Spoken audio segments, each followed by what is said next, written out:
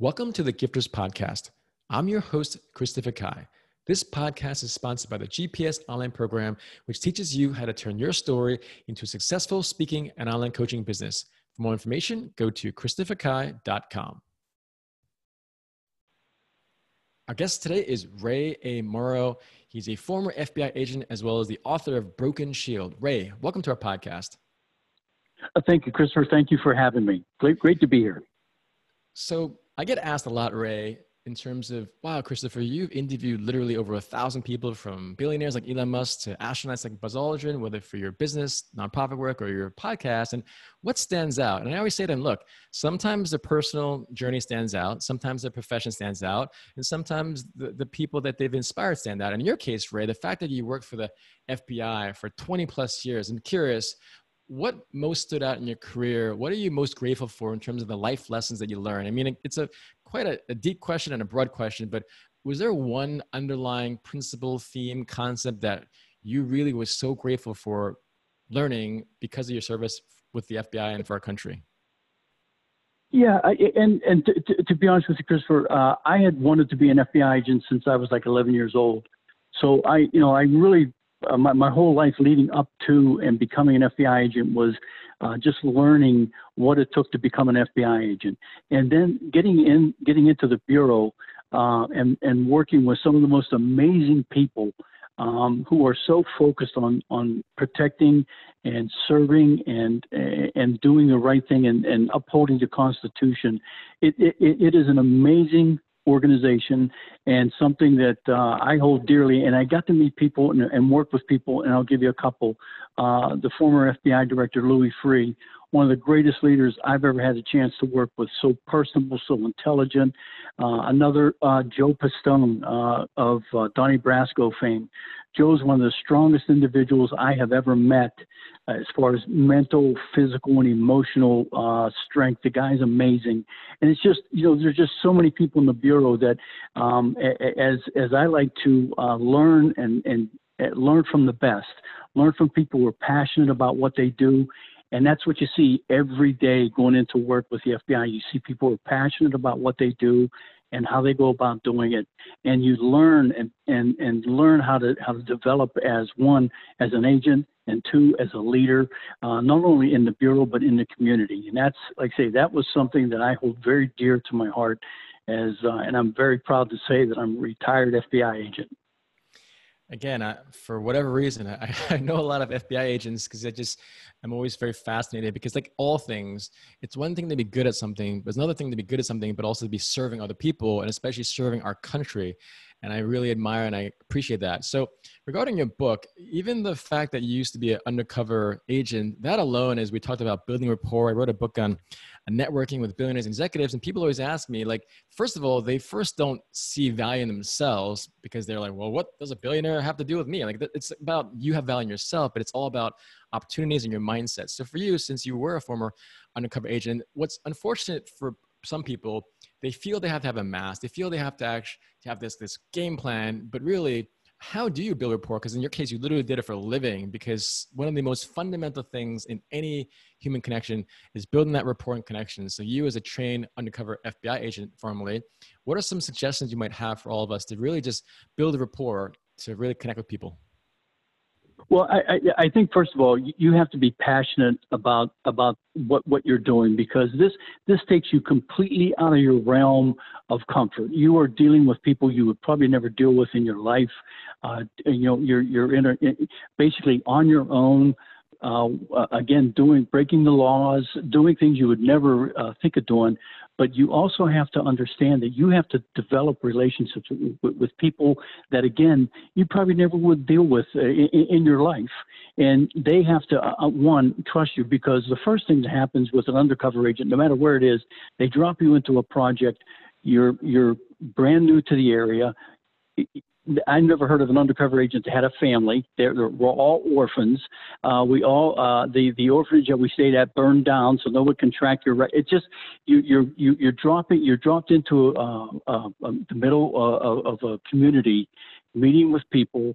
You have to develop that trust, but not only do you have to get them to trust you, but you have to get them to be willing to commit a crime with you.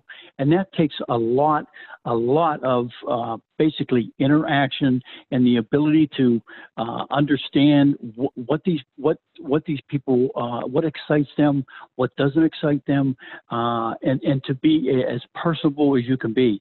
And I have seen it is just an amazing process that an undercover agent goes through.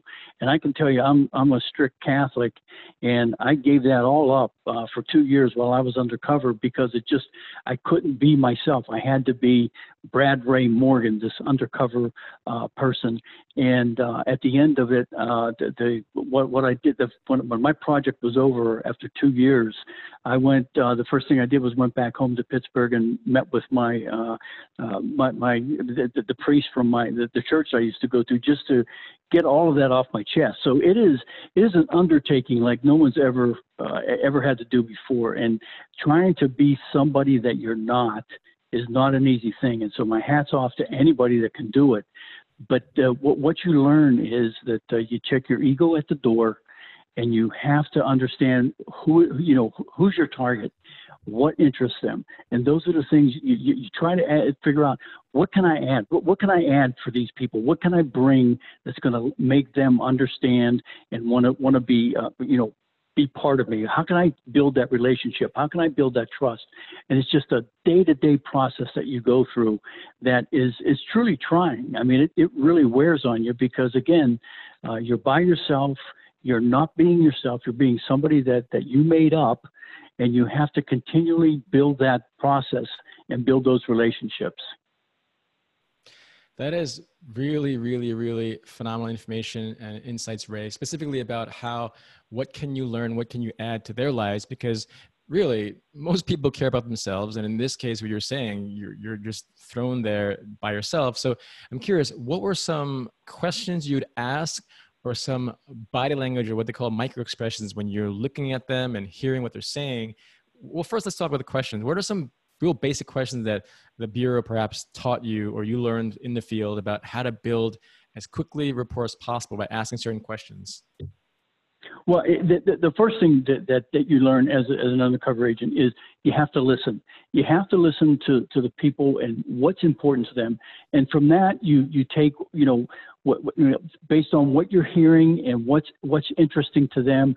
And, basically with the little background that you have as to what the target of the investigation is. Mine was, I was going against police officers who were willing to protect gambling operations. So what my questions were about gambling and about, basically illegal casinos. But you have to weave that into your conversations naturally. It just can't come out as, hey, what do you know about these illegal casinos? So you have to understand, like a couple of the bars that I would go to where these police hung out, I knew that they had a bookmaking operation. So I would make bets and talk about sporting events and what the line is on this. So you have to, again, the first thing you have to do is understand your target group, understand what it is that they are doing and what it is that you want them to do. And so from that point, all the questions come from your listening, learning, and understanding your target group. So like I say, I think each question that an undercover agent comes out with is based on what the group is that they're going after, what the focus of the investigation is, and where they want to take that investigation. So it's basically I think listening and knowing your target group is the most important thing that you can do as an undercover agent. That's great, Ray. And again, transferable skills. One of your colleagues, Chris Foss, who's the former chief kidnapping negotiator for the FBI, also talks so much about listening. And you really pounded home that point, because ultimately in the business world, if you're not listening to your client, how can you serve him or her? So I love the fact that these skills you learned in the FBI is absolutely transferable to the business world, because frankly, unfortunately, a lot of people don't listen well. In your case, you're trained to do that. So Ray, thank you so much for that. Now, with your book, Broken Shield, how can our guests learn more about that book and read your book and stay in touch with you? Well, I have a website called Broken Shield Ray, RAYM.com, and it goes into all about my career, talks a lot about the book. There are some comments in there from fellow undercover agents who I've worked with about the book and my career. It's a very detailed website, and it's something where if you want to learn what my career was about and what the undercover investigation about, that's a great place to go. If you want to purchase the book, it's obviously online at Amazon, Barnes and Noble, Kobo, Apple, Google Play, all have it. And it truly is, Christopher. I had never had any intentions of writing this book. It wasn't, and the case is almost 30 years old. So I waited more than 28 years to write this. And again, I never thought of writing it because when we were done with the case, it was, to me, it was a pristine investigation that we did. We were under great scrutiny, and it was just something that I never thought that I would write a book on. I had just negatively affected the lives of 47 people. I didn't see any reason to bring this back up. And so it wasn't until a couple of years ago that I started getting people asking me about it. I did another podcast about the book, and from there, people started suggesting that I write a book. And also from there, I have a producer out of Hollywood who is working on a film about my case. So I'm really overwhelmed by the reception that I got, and wondered why I waited so long to write the book. But again, it was something that it was a labor of love, and something that I felt, okay, now's the time to go ahead and do this and give mention to the people who were very important in this case. No, it's great. Ray, again, you're a perfect example of someone who has a very powerful story, and regardless of whether it took 28 years or 28 weeks, it's still about you did it, it's here, and we all have the opportunity to really share in this beautiful story that you've created from your life. So Ray, thank you so much for being on a podcast. Have a great day. Thank you, Christopher. Thank you for listening to the Gifters Podcast.